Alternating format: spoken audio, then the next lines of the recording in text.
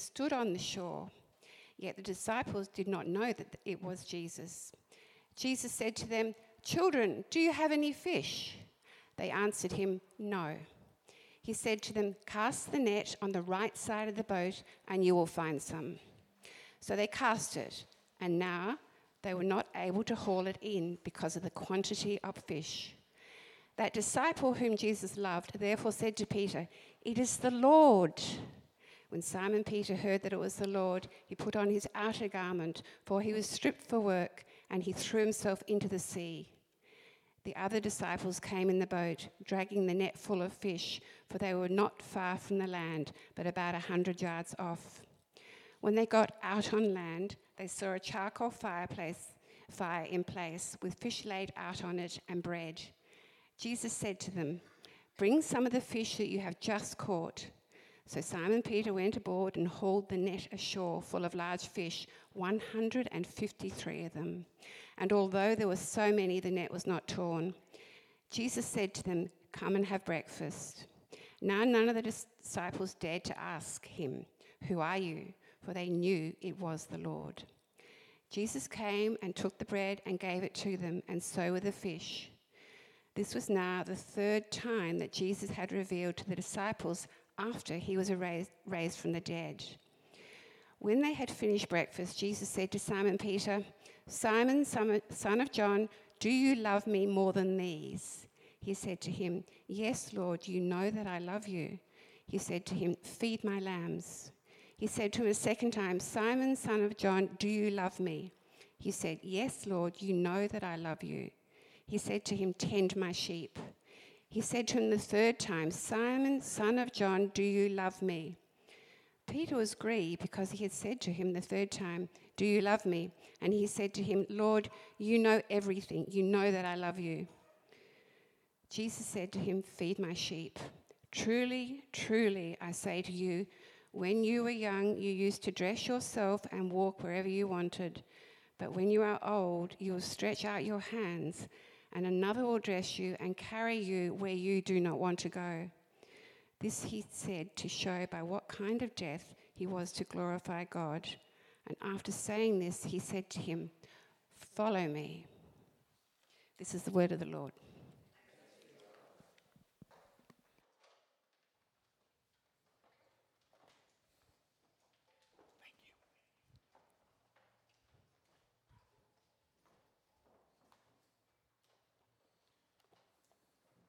In that great book,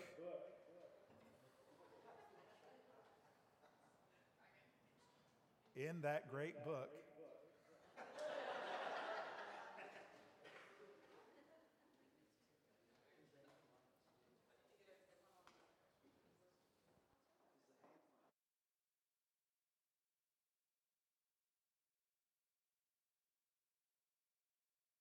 in that great book,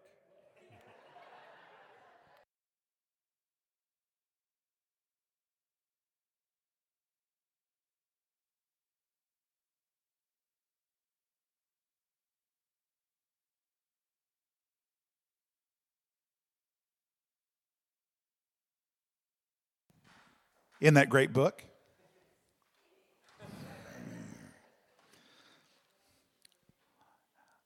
which really isn't a book, but is a movie about a grandfather reading a book to his grandson, which may have been a book before it became a movie, but I don't think it was, but that's beside the point. In that great movie that's about a book being read by a granddad to his grandson, there are multiple characters. But my favorite character is Inigo Montoya. It was a book, thank you. Awesome. It was a book, then a movie, so it's a book about a book being read that became a movie. He's my favorite character, and all of you probably can repeat some of his lines. His most famous being, "My name is Inigo Montoya. You killed my father. Prepare to die." That's a great line. But another great line that he says, which is, I think, applicable, which is probably why I'm talking about it, to what's happening here, is he's sitting there drunk because all the world has fallen apart. Right? Like he had this identity that was wrapped up in finding this six-fingered man, and he was hitched his wagon to criminals in order to accomplish that, and it had all fallen apart. And so he's back to being a drunkard. And he's sitting there. And Andre the Giant's character, which for some reason just now his character's name left my head, comes up and finds him. And he says, as the brute squad's trying to get him out of the place, as they're preparing for the wedding, he says, Fezzik told me to return to where it began. To come back to where it began, where he found me. Peter, after Jesus has appeared to them twice, says, I'm going fishing. To the beginning. I'm going to return to the thing that I once knew I was going to do, that I once knew that I was good at. I'm going to go back to the thing because my expectations of what was going to happen still haven't been fulfilled. I thought Jesus was the Messiah. Yes, he's shown himself. I still know that he's resurrected from the dead, but I'm going fishing because I know that. And he drags people along with him. I'm going back to the beginning. In our world, in our lives, there are disappointments that happen. There are places of suffering that seep in. There are things that take place that shake us to our core. And often in those moments, we think to ourselves, what's the thing that I can control? What's the thing I'm good at? So that I can feel some sort of security. Some sort of assurance that everything's going to be all right. I'm going back to the beginning. I'm going to find the thing that I can do. And that's not unheard of for Peter, actually. Peter is filled with opportunities all throughout, we see in all the Gospels, of him operating in his own strength. Him going forth and saying, I'm going to take care of this. I'll do this. Why wouldn't I? Wash all of me then, Jesus. I'll never betray you, Jesus. We see that happen early. When Jesus has given them a new commandment just after he's washed their feet in chapter 13, Simon Peter says, Lord, where are you going? Because he says, where I'm going, you cannot go. And Jesus answers him, where I am going, you cannot follow me now, but you will go there. See, he knew that Peter was wanting to do it in his own strength. I'll go wherever you go. I'll follow you wherever you go. And Peter says, Lord, why can I not follow you now? I will lay down my life for you. I mean, that's very valid. And that's something to be like, yeah, Peter's a good guy. Like, he wants to follow Jesus. But he's doing it in his own strength. And the Lord says to him, will you lay down your life for me? Truly, I say that you will. But before the rooster crows, you will have denied me 3 times. And so he goes fishing. And while they're fishing, Jesus appears on the shore, which is pretty awesome. And here's the interesting thing about it. These men were not amateur fishermen. They're professional fishermen. And they cast their nets all night long, and they catch babkas. Nothing. Now, many of you go out fishing, and I really love it when you get a catch because you sometimes share it with me. But how frustrating would it be for you to be out all night and have nothing? Nothing. Especially if that's what you did for a living before. You have to be thinking in your mind, it's been 3 years. We've been following this guy for 3 years. We gave up our profession for 3 years, and nothing happened the way it was supposed to happen. And in your own strength, you're trying to make it happen. And they look off and they see someone. And that someone says, hey, have you caught any fish? And they say, no. And he says, throw it over on the other side. And yet, for some reason, they do. Maybe they're like, well, we might as well. And when they throw it over the other side, fish just start jumping into the net like crazy. And John realizes that it's Jesus. And he says, that's the Lord. And what does Peter do? He abandons them all. He jumps in the water. Now, we look at that and we go, oh, that's great. He wants to get to Jesus as soon as possible. But yet again, it's in his own strength. I've got to get to where Jesus is. I've got to move myself there. They're 100 yards out, not very far. They're going to make it in quickly. He could have stayed and helped them all. But in his own strength, he's like, I need to get there as quickly as possible.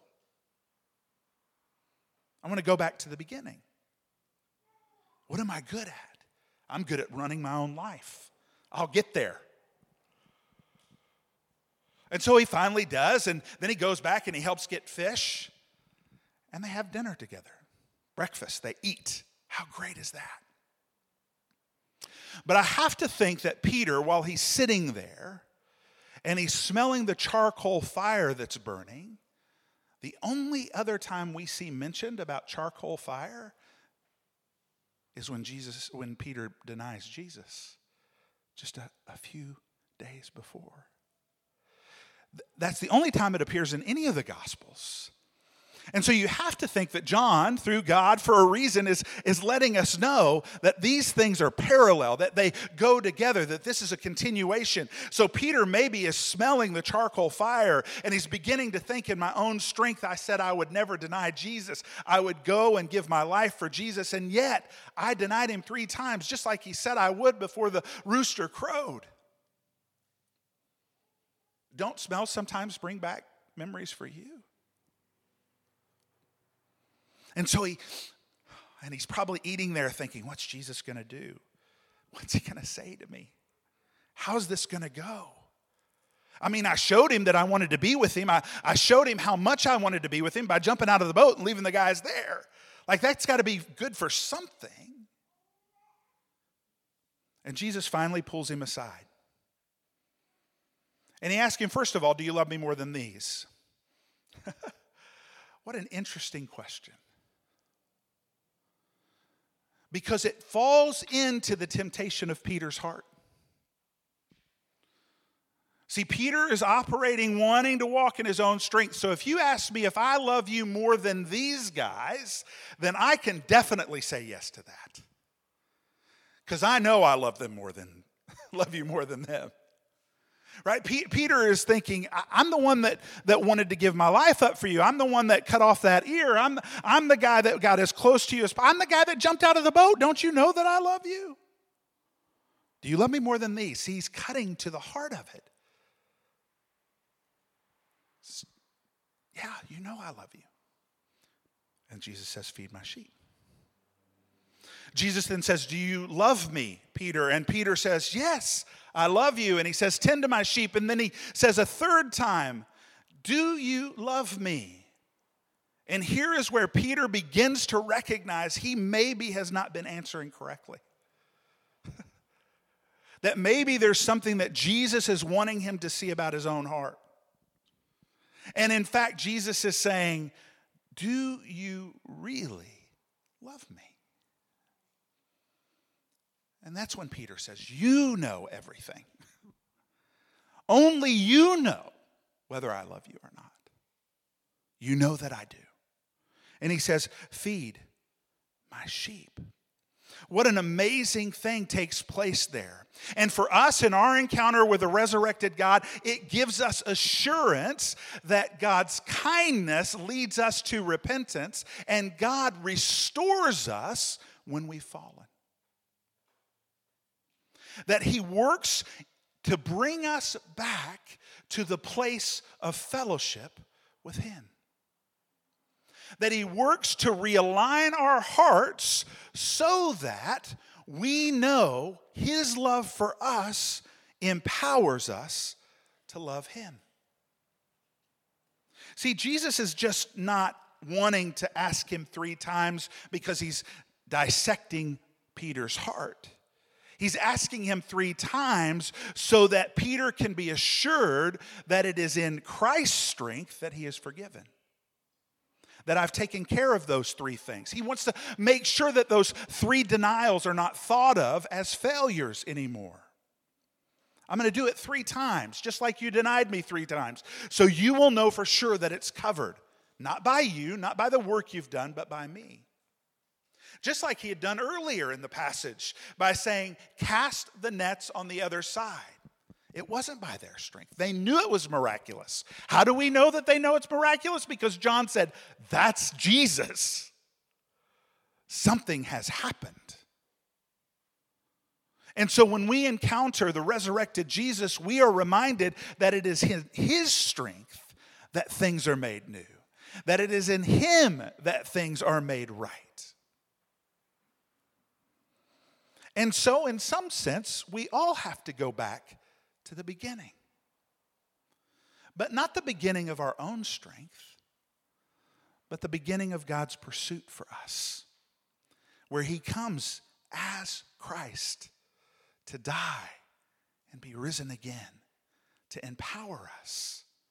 And so when we are feeling frustrated, when we are seeing the world collapse, when our expectations are not met, it is good for us to know that we can go back to the beginning, which is to rest in Christ.